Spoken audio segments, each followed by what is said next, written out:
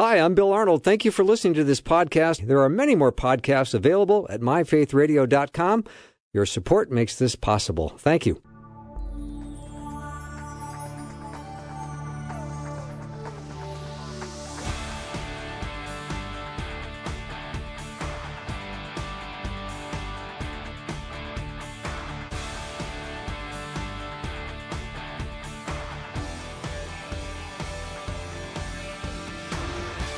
And a warm welcome to the afternoon show. I'm Bill Arnold. I remember in 8th grade, my science teacher said to me, Mr. Arnold, you better pay attention in class because one day you're going to talk to someone who's really smart in science and you're going to wish you paid attention. So today's the day. I've got Spike Psarris in my studio. He has a degree in electrical engineering from the University of Massachusetts and has done graduate work in physics. He is formerly an engineer in the United States military space program, so he knows his stuff.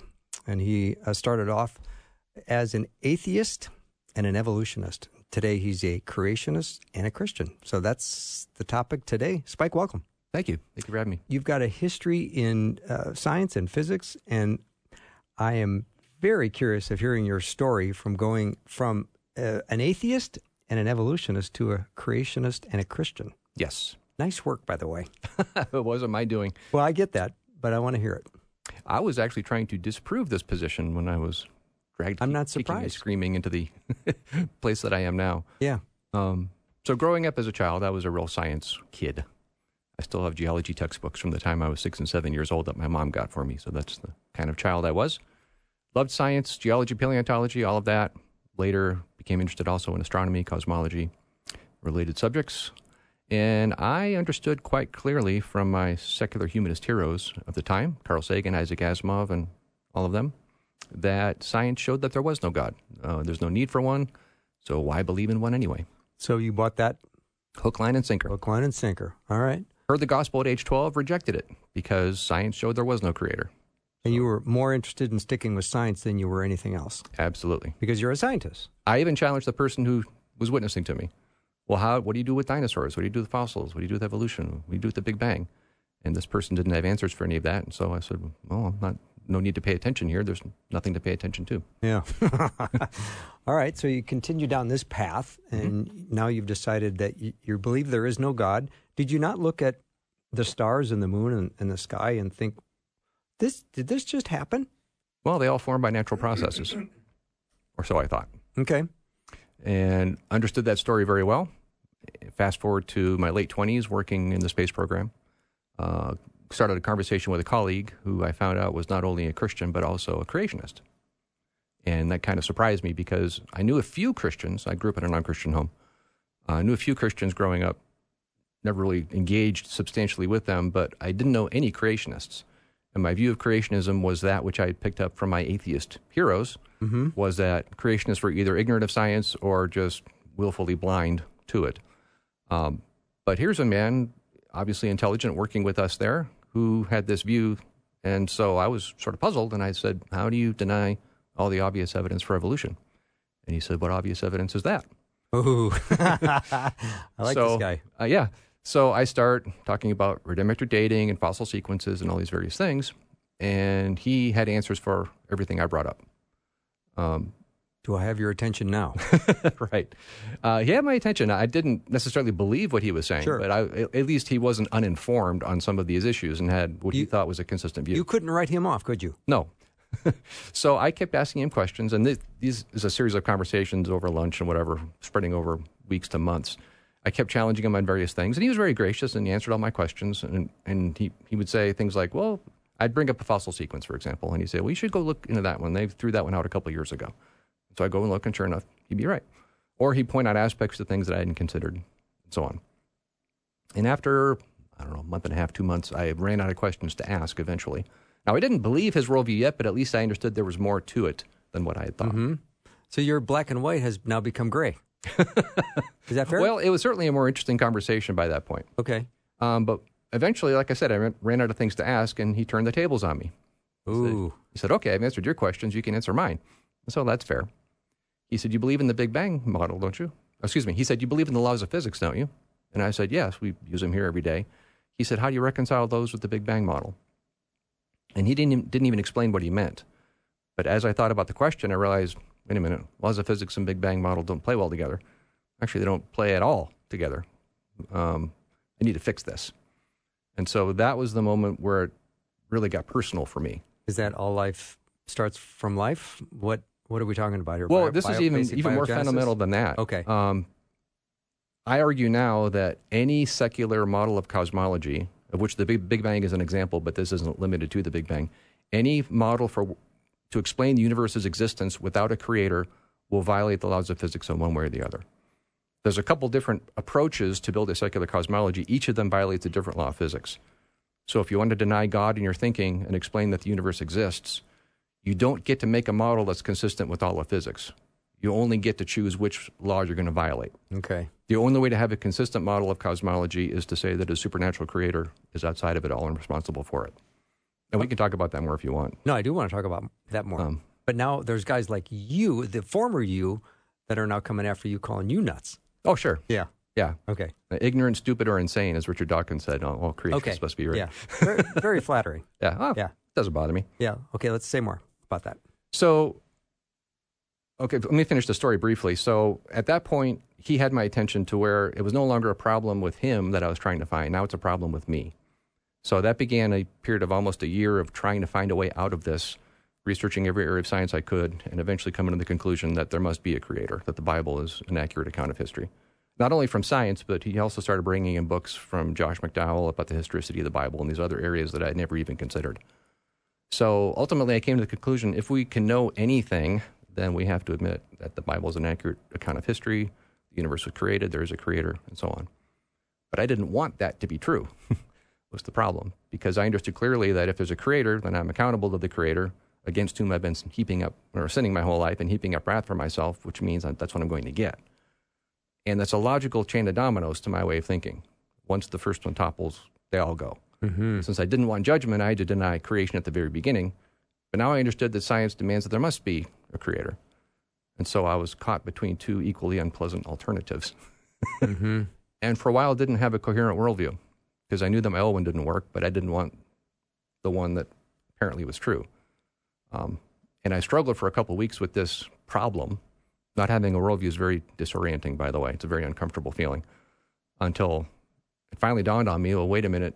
If the Bible's true, then I am a sinner, sinning against a holy God, and I've been heaping up wrath for myself, and that's what I'm going to get. Except that this also means that the Bible is true, which means the gospel is true that I heard 15 years ago, which means God knows my sin better than I do, but still loves me enough despite that to have sent his son to pay for it all. So why am I fighting this? This truly is the good news. What better news could there be? There is no better news. There's no better news. It's like Psarris, you came to this incredible rash of reason had come over you that this good news is true. Right. I love the scientific mind that's embracing the biblical truth. Overly linear, I've been told. Okay. Yeah, but no, I love the idea. I mean, some people tell me they get all emotional and they make a decision for Christ because they're all emotional. And then there's other people that say, this is the most sensible thing I've ever heard. That not only did God create the world, but he sent his son to die for our sins. And by myself placing my faith and trust in him, I'll have eternal life. Right. And I can start following him today. So that's the conclusion you came to as well. Right. Sometimes I tell people I became a creationist first and a Christian second. I like that. Because sometimes the other side in this debate says that to believe in God as creator, you have to put blinders on and not see what science truly says. Mm-hmm. And they say if we could just take off our blinders of faith that are pre-commitment to this book, the Bible, then surely we'd see all this evidence around us that everything got here by natural processes. But I'm one for whom the opposite was true. I mean, there's many others like me, but became convinced by the evidence first, and then that removed the stumbling block that opened the door to becoming a Christian. Yeah. Because science alone is insufficient to make one a Christian. Obviously, it's the work of the Holy Spirit. Amen. But there are many for whom science is a stumbling block, as it was for me, and so that's why I do what I do now, talking about these sorts of things. And Spike, what do you when you hear people use Christian cliches, or they use examples that they've heard and they repeat? Because I've done this, where they say, "All right, you're out in the desert and you come across, a Rolex watch." Mm-hmm. Did that just occur that way? did it just grow out of the sand, or did somebody make that watch? Right. Was there a manufacturer, a creator, an inventor? Sure. You probably get that often. Yeah, that's an argument from design, and there are lots of arguments like that. And I think it's reasonable to say that we can perceive design in things, and apparent design does imply a designer. There's a lot more complicated examples of that, even in biology, for example. The way DNA works is bewilderingly complex. I mean, there's computer science principles built into that we're only now beginning to understand. There's multiple levels of error correction and meta control and other things. I once heard a geneticist describe it and pointing out the fact that the body can read DNA in different directions and in different segments. And so he said, imagine reading a novel that you read the book and it's a good story with a good arc and good characters. And you get to the end and say, that was a good story. I'm going to read it again backwards and see what happens. And you read it again backwards and it's a different story, letter by letter backwards. Different story, different characters, different arc, still a good novel. Then you read it every other word, every other letter even, forwards, and you get a third story. Are we capable of writing a book like that? Obviously not. But that's how DNA works. It's a one continuous string of characters, if you will, and depending on which sections of it you read or which order you read it in, there's different proteins, different coding instructions, all sorts of things built into that one strand. It's bewildering, and it's wonderful. Yeah, see, now I wished I paid attention in 8th grade science class. Right. Because I would be understanding more of what you're saying. Well, a lot of this stuff wasn't even known then. Some of these are more recent discoveries. There's my excuse. So, yeah, right? absolutely. All right. Let me take a break. Spike Psarris. Yes. Did I say that right? Yes. It's a little tricky. Psarris. Right. All right. He's my guest. We're talking about astronomy and his faith that he now is a believer and a creationist when he was once an atheist and an evolutionist. You can learn more about him and his videos at creationastronomy.com. Yes. creationastronomy.com. We'll be right back.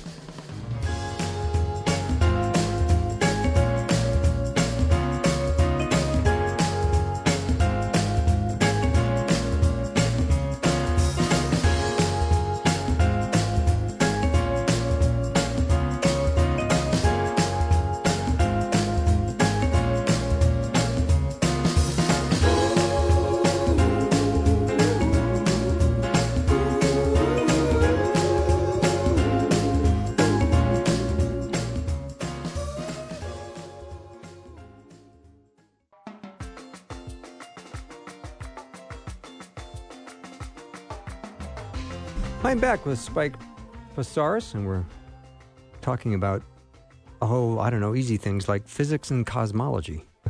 See, there I go. There I go again, Spike. Sure. Physics and cosmology. You're much smarter than I in that department. Let's talk about that.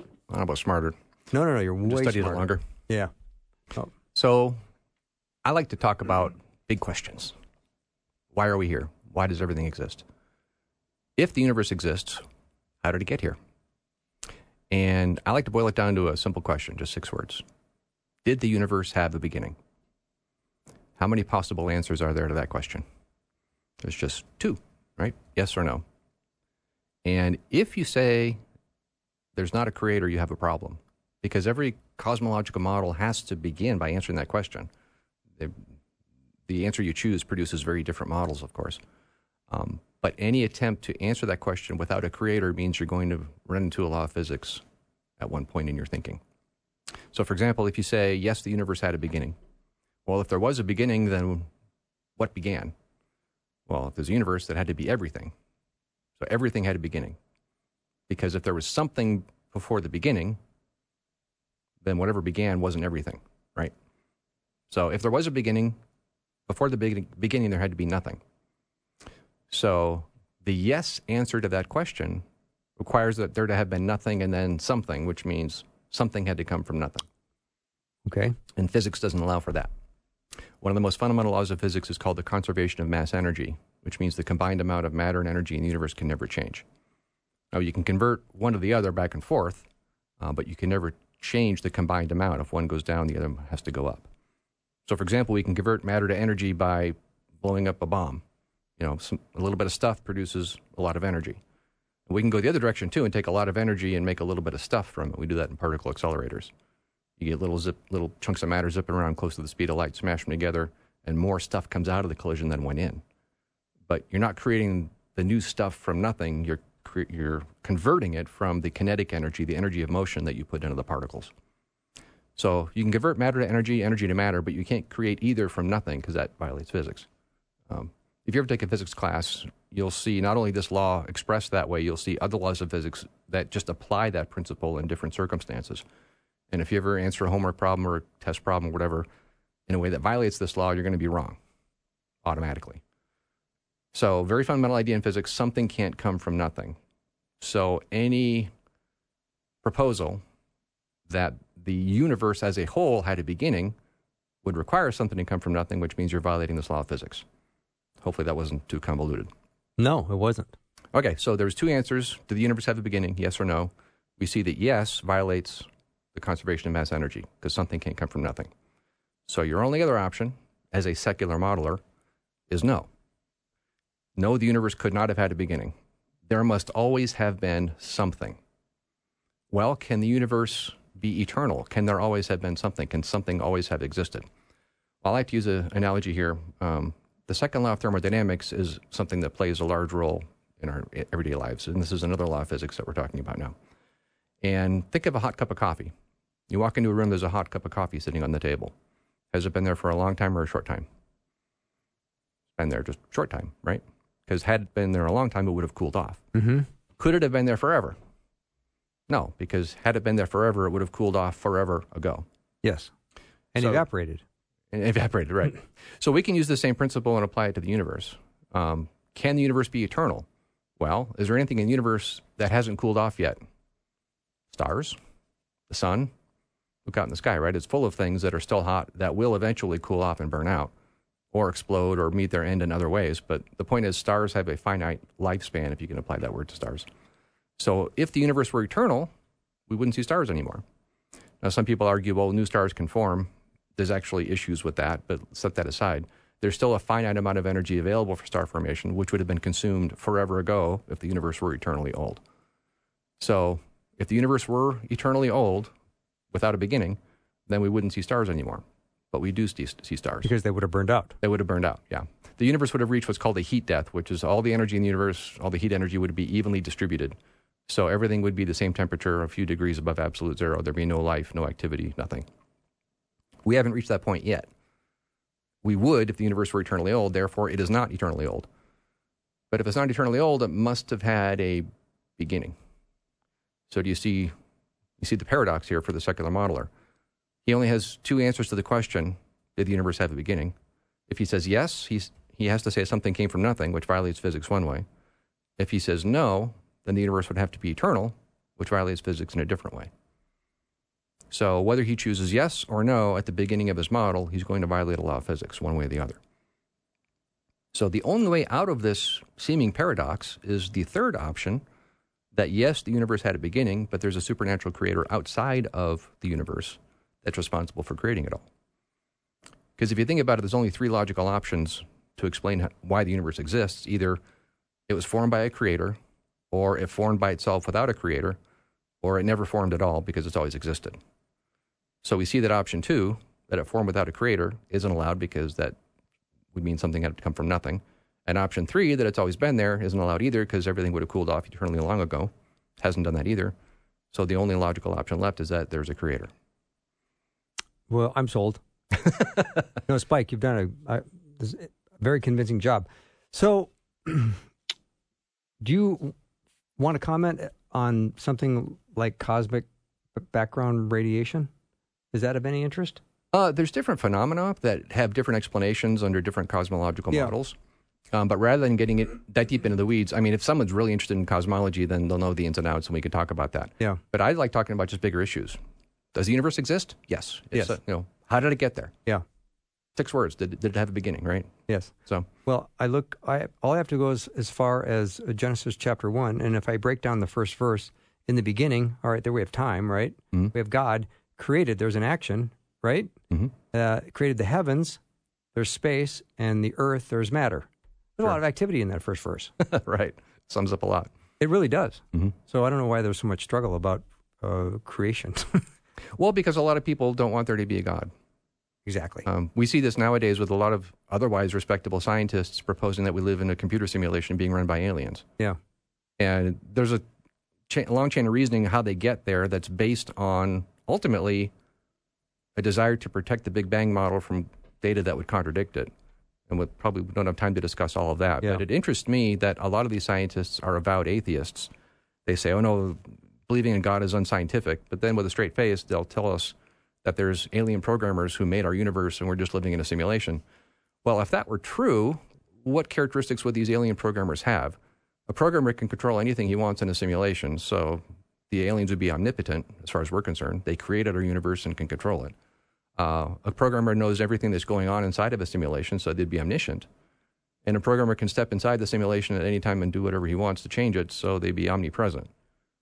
So the atheist scientist who says there can be no God, that's an unscientific concept, is perfectly comfortable saying there's an alien programmer running the whole show who's omnipotent, omniscient, and omnipresent. What kind of being do we assign those three characteristics to? God. The only difference between the God of the Bible and the alien programmer is that the alien programmer isn't holy. Yeah. The hostility towards God is just powerful in science, isn't it? And the inconsistency. The same people who say there can be no God that's unscientific are perfectly comfortable believing in these unknown gods as long as these unknown gods don't hold them accountable. Mm-hmm.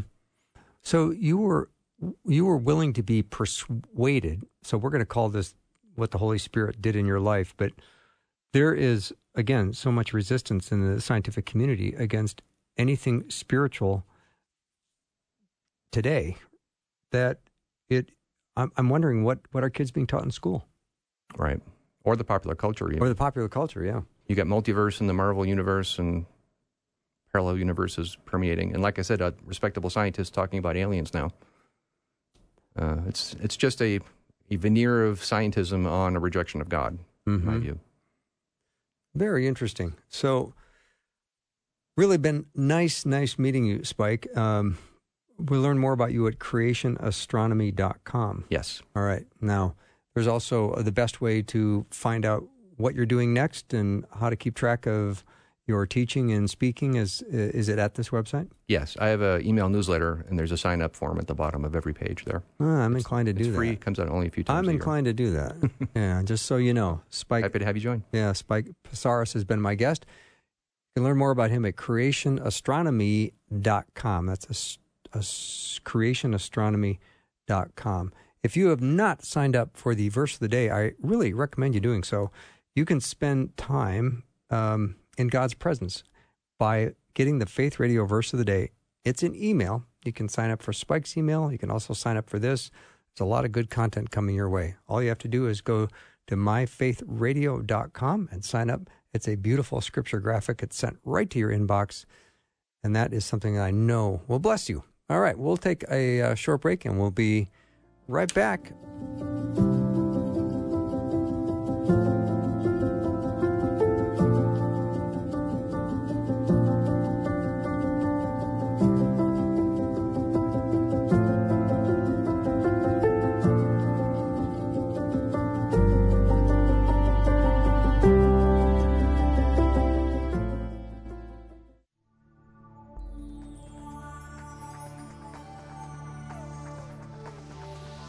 It's the afternoon show with Bill Arnold. Prime time, drive time. Let's get it started.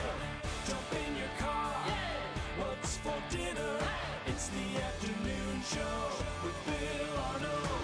Welcome back to the show. You know, the more people get to know who you are, the less introduction necessary. So, ladies and gentlemen, boys and girls of all ages, Ray Comfort. Ray, welcome. Thank you so much.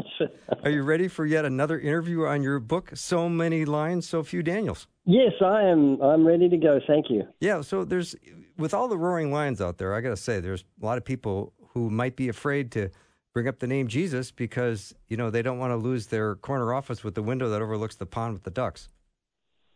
Yeah, that's so true. Let me tell you why the book exists. There was a big explosion in space millions of years ago. No, it didn't happen like that.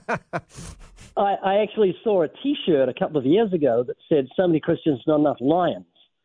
And I thought, man, that's about as sensitive as So many Jews, not enough Nazi ovens. So many blacks, not enough lynching ropes. And I thought, how horrible they do that. So many Christians, not enough lions. So that book was written out of a kind of a righteous, humble indignation. No, I like that. I like that story behind the title. So many lions, so few Daniels. Living without compromise in a world in need of truth. My guest is Ray Comfort. And Ray, I don't even know how many books you've written at this point, but let's just say a lot. Yeah, it's been a couple of books a year for 50 years. Yeah, good for you. It's not that many when you think of it like that, but yeah, I've got something to say on almost every issue because we've got the answer to every dilemma of humanity. You just think the Beatles kind of had it. Love is all you need, but then they had their bit of breakup. Yeah. And they just couldn't cut the mustard. But if we've got love, the love of God dwells within the heart of every human being. No one will lie. No one will steal. You don't need any police. Don't need judges. No lawyers. No jails. Because no one's committing adultery with wives. No one's killing. No one's hating. Because love is the fulfillment of the law. So we've got a message for this world that, I often challenge people. I say, you're an educated person. They say, yeah, I'm educated. Well read? Very well read. What's the biggest selling book of all time? I said, I don't know. I said, it's the Bible. Have you ever read it? They say, no. So do you know the Old Testament promises that God would destroy death? And in the New Testament, it tells us how he did it. And it's amazing how people respond. The guy could have been an atheist a minute ago, but I say to him, are you interested? And he'll say, yeah. Why? Because he's not a dog. He's not a horse, cat, or cow. He's a human being, and God has placed eternity in his heart, and he's got something in him that says, oh, I don't want to die. So there's a way to talk to non-Christians to salt their oats when they've got no interest, just address their fear of death and their will to live, and it opens up doors. Jesus did it with a woman at the well. He said, if you knew who you're speaking to, you'd ask, and he'd give you living water. And she says, give me this water that I thirst not. And so we have principles that are given to us in Scripture. I mean, think about a waitress. Goes up to a table. She looks up. There's three businessmen. They're in three-piece suits. They've got little suitcases, little cases on their desk. They're obviously wheeling and dealing millions of dollars. She just walks up and says, can I take your order? She doesn't mind butting in. Why? Because she knows she has what they want. They're there for food. That's why she's bold. And we've got to be bold in our faith because we know we have what the world wants more than anything. You've got people out there that are in torture rooms called gyms, sweating it out, causing themselves pain, drinking green slime, all because they want to extend their life just a few months or a few years when they're old. And yet we've got everlasting life in Christ. So we've got to shout it from the housetops. We've got to be bold. Yeah, amen to that. Ray Comfort's my guest. Ray, why do we have such a twisted view of love today? Oh, because the hippies didn't. They really didn't start it. They just got onto it. Throw off the shackles of Victorian standards and have free love, and they destroyed it. I mean, people don't know the difference between love and lust. Love was expressed in the cross. Love is sacrifice. Love is self-control, and we see it illustrated and exemplified in Jesus. So we certainly have a twisted view of love. And it's love. Human love is so selfish. She loves me because I do things for her, and I love her because she does things for me. It's a selfish love. It's not like the love of God. Yeah, there's nothing like that. Ray's book is So Many Lions, So Few Daniels. So let me ask Ray, what are some common lions that people are facing today? Well, atheism is a big lion. There's nothing as stupid as an atheist. We tend to esteem them. You say, oh, have you ever spoken to an atheist? And they go, oh, yeah. We think they're intelligent. We think they're intellectuals when the Bible says the exact opposite. And if we don't see the atheist as a fool in the truest sense of the word, we're not being intelligent. The Scripture says he's a fool because the invisible things of God from the creation of the world are clearly seen, being understood by the things that are made, even his eternal power and Godhead, so they are without excuse. So the atheist is not an intellectual. He's someone who believes the scientific impossibility that nothing created everything. He doesn't believe there was nothing in the beginning. He believes it was nothing that gave us flowers and birds and trees and seasons and fruits and male and female and puppies and kittens. All these things happened because of an explosion of nothing caused by nothing, and thus we have everything. It's absolute intellectual suicide. It's insane to be an atheist, and I'm embarrassed to even try and explain the existence of God to an atheist because I know the heavens declare the glory of God.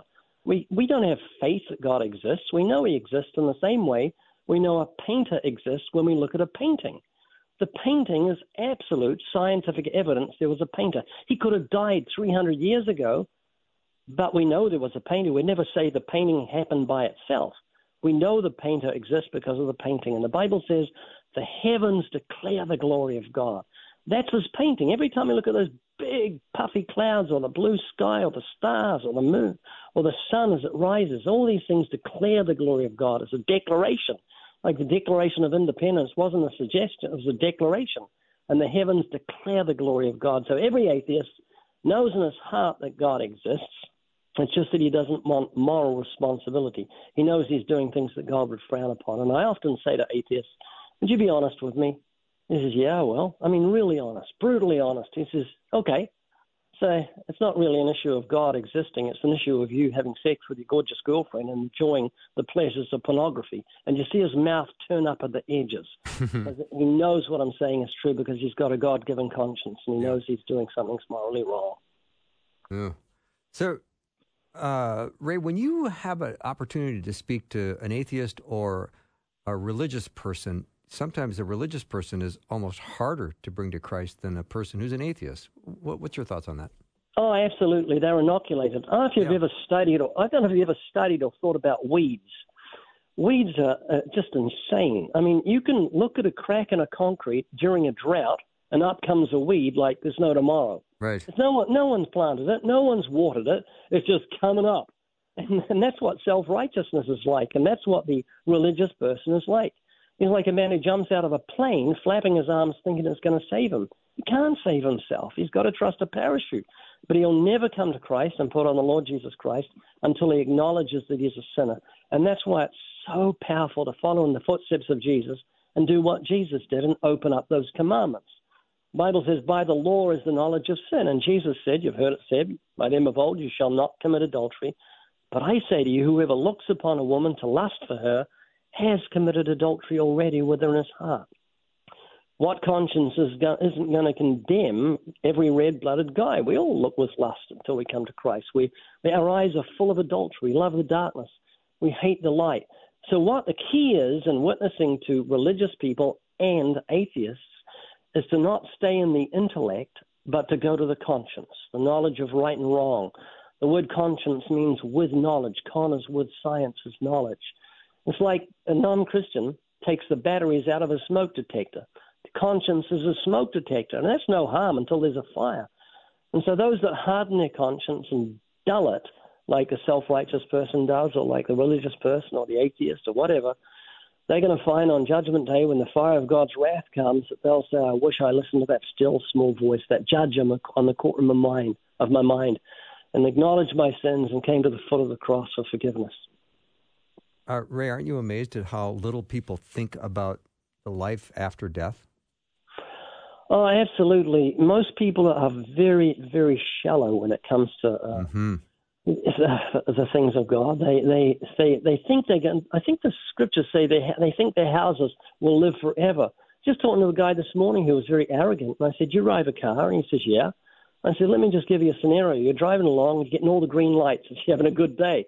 And you got another green light, so you just barrel through, and you look to your left, and there's this SUV going through a red light, and you know you've got 2 seconds to live because he's on your left. He's going to hit the driver's side. Where you going when you die?" And I said, that's not a far-out scenario because thousands of people died just doing what I said. So you can have an aneurysm in your sleep tonight. And so it's very, very good. It's a very good thing to challenge non-Christians as to the fact that death could seize upon them tonight, that it's not something so far off. Satan will whisper tomorrow, get right with God, because he knows that he could take you out. And I think another good thing to do with a non-Christian is preach the fear of the Lord like Jesus did. He said, you've heard it said by them of old, you shall not commit adultery. And then he talked about lust. And then he said, fear not him who has power to kill your body and afterwards do no more. But fear him who has power to kill your body and destroy your soul in hell. So Scripture says the fear of the Lord is the beginning of wisdom, and through the fear of the Lord men depart from sin. Until people fear God and get rid of this idolatrous understanding of God being a man with a pink nightie on a big puffy cloud playing touch fingers with Adam, unless they get rid of that and see the revelation of what God is like in Scripture, they'll never depart from their sins. Mm-hmm. Ray Comfort is my guest. His book is So Many Lions, So Few Daniels, Living Without Compromise in a world in need of truth. I was chatting with a guy at the gym the other day, Ray, and I was asking him about... Oh, so you were at the gym. I was at the gym. I wasn't drinking the green stuff, though, because I'm not that stupid. But I was having a conversation with a guy, and I was saying, well, what are your thoughts about life after death, or what are you thinking? And he said, well, I'm going to call the clergy when I'm on my deathbed, and I'll slip him a 50, and that'll help me get in. And I said, well, Pascal says we're all making a high-stakes life commitment to a particular faith view, and we're betting our eternal destiny on it. I said, is that what you're betting your eternal destiny on it? He didn't have an answer. Boy, it's really good to just bring up a couple of Bible verses in those scenarios where people say things like that. And it almost sounds shocking when you say it, but I say, what would you do if God killed you tonight? He killed a man in Genesis 38 because he didn't like what he did sexually. He killed a husband and wife because they told one lie. Uzzah steadied the ark, and he didn't realize God was holy, and God killed him. He killed a whole generation because the imagination of their heart was continually evil. And so it's really good to bring out the fear of the Lord and make people realize they're not going to click their fingers and God's going to come running like a divine butler. And most people don't get a deathbed testimony. They're snatched into eternity in a moment of time, an aneurysm in their sleep, a heart attack, car accident. And so this is serious business. This is a life and death issue, and the life and death is the person you're talking to. Yeah, because your next breath comes at the mercy of an all-sovereign God. That's so true. How do you ignore him? How do you not pretend it's important in your life? That's just amazing to me. Yeah, our YouTube channel just passed 250 million views. We're in awe that we're able to reach so many unsaved people. And I would just encourage Christians not to look on me as some sort of expert. I'm not an expert. I've just done it a lot. And they can see atheists actually backsliding on our YouTube channel. It's all free, and you can see it happening. You can see self-righteous people suddenly acknowledge their sins, praying with someone who had no knowledge of God 2 or 3 minutes earlier. So it can equip you while you're watching it without feeling intimidated. Yeah, and Ray, I know you're going to play the humble card, and I appreciate that about you, but I have to say I've watched many, many, many of your YouTube videos, and you are a master at taking people through the process, and I am always inspired and encouraged every time I see one of your videos. Well, that's very, very encouraging of you, but it's just doing it a lot. You can see some guy juggling and say, boy, he's gifted, but he's done it a million times, and that's where his skill comes. So anyone can do what I do. Yeah. They just need a New Zealand accent. That's that's helpful. All right, we're going to take a little break. Ray Comfort's my guest. His book is So Many Lines, So Few Daniels, Living Without Compromise in a World in Need of Truth. And boy, aren't we a world in need of truth. We'll take a short break and be right back with Ray.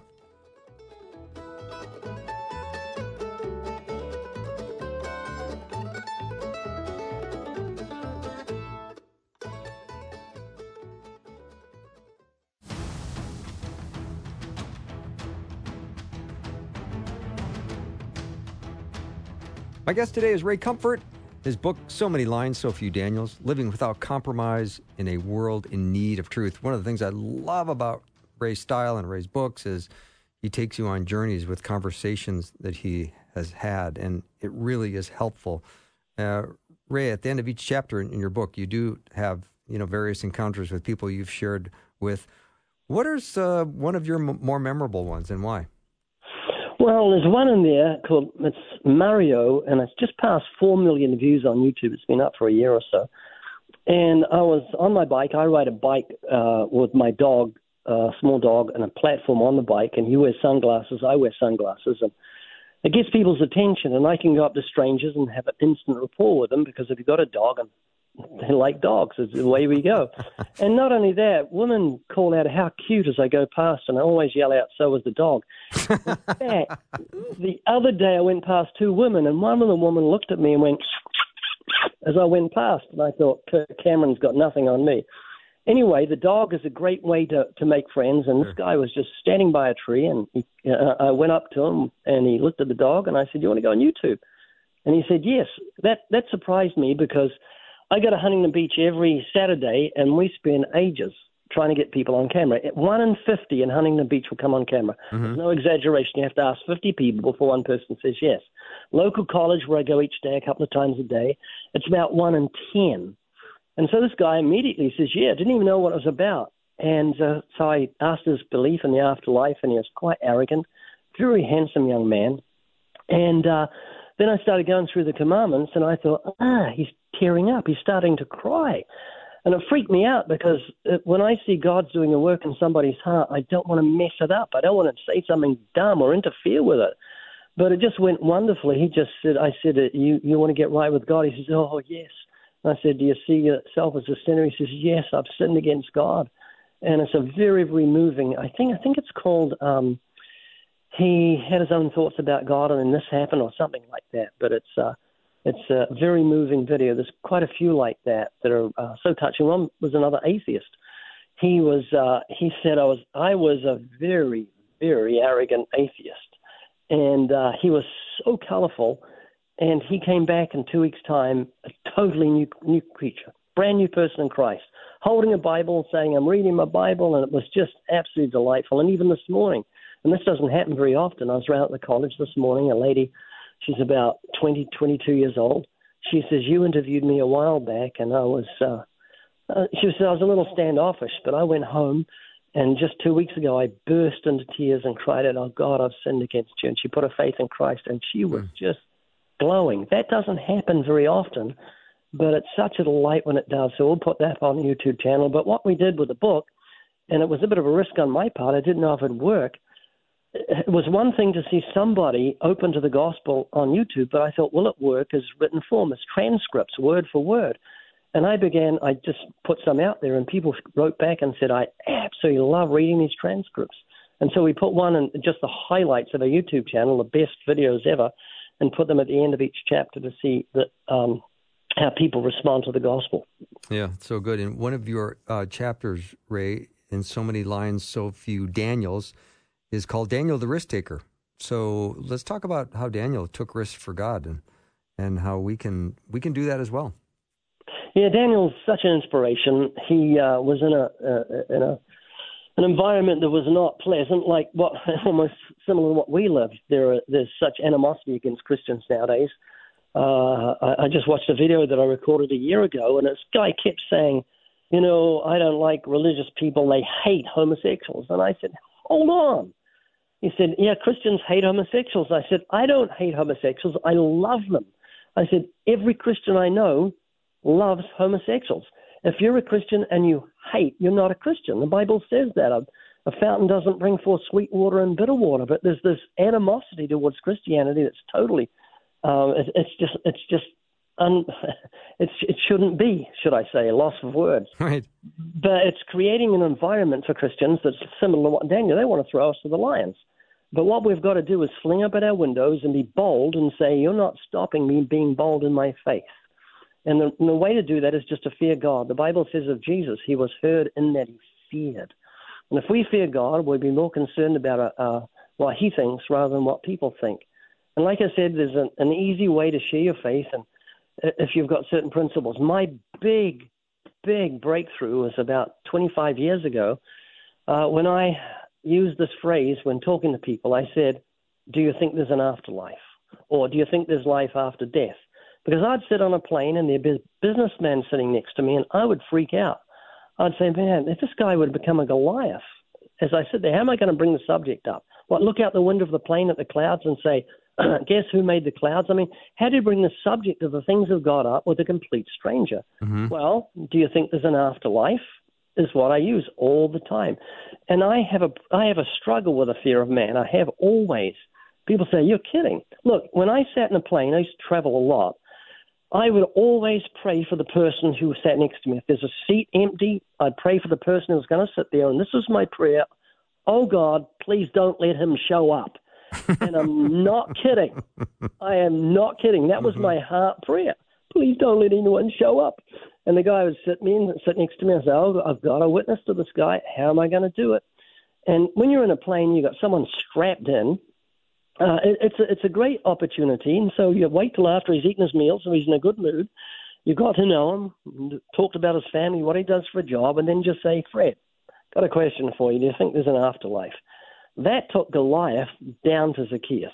Seriously, I don't have the fear anymore because of that one question. So that's a great can opener. That gets right into the heart of complete strangers by just getting to know them a few minutes and then saying, I got this question for you. Do you think there's life after death?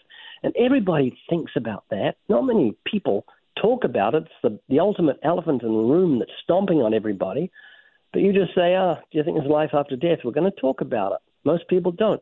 And one thing I've found intriguing and fascinating is the fact that when I bring that subject up and say something like this, are you afraid of dying?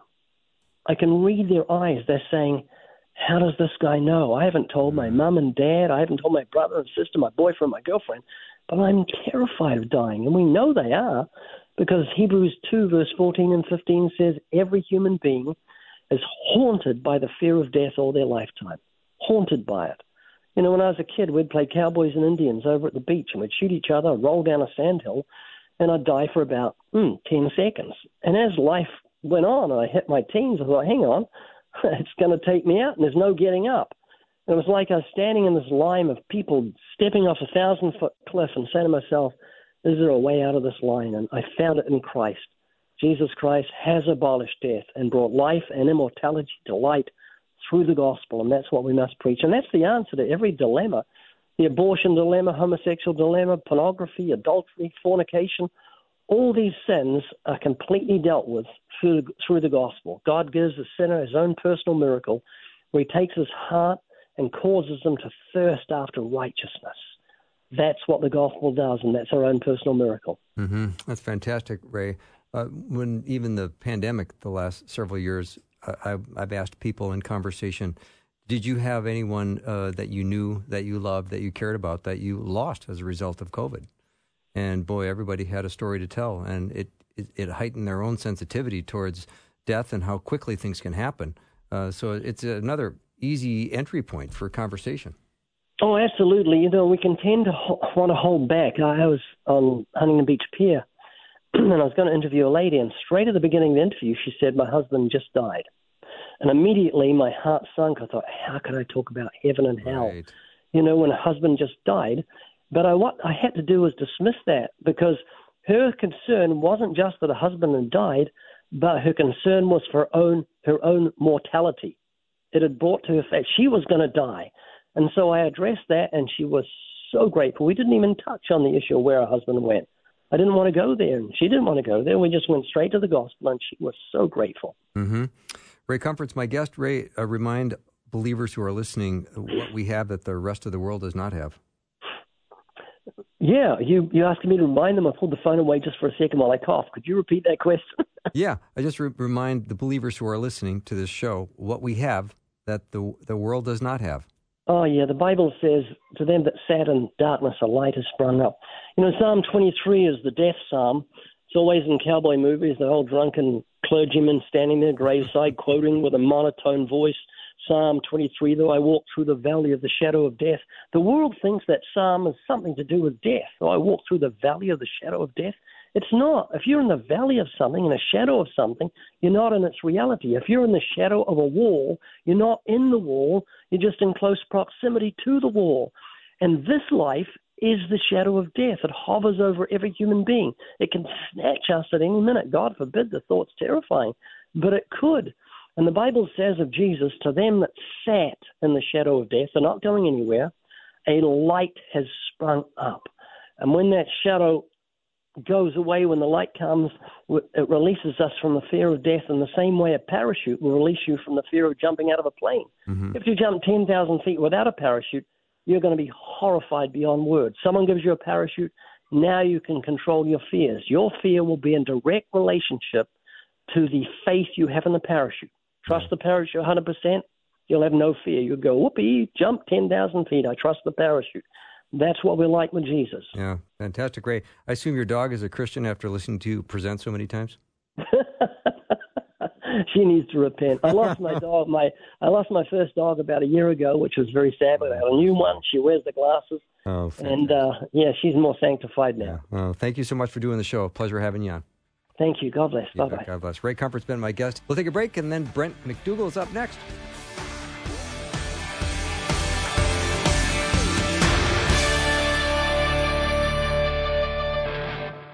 Thanks for listening. Programming like this is made available through your support.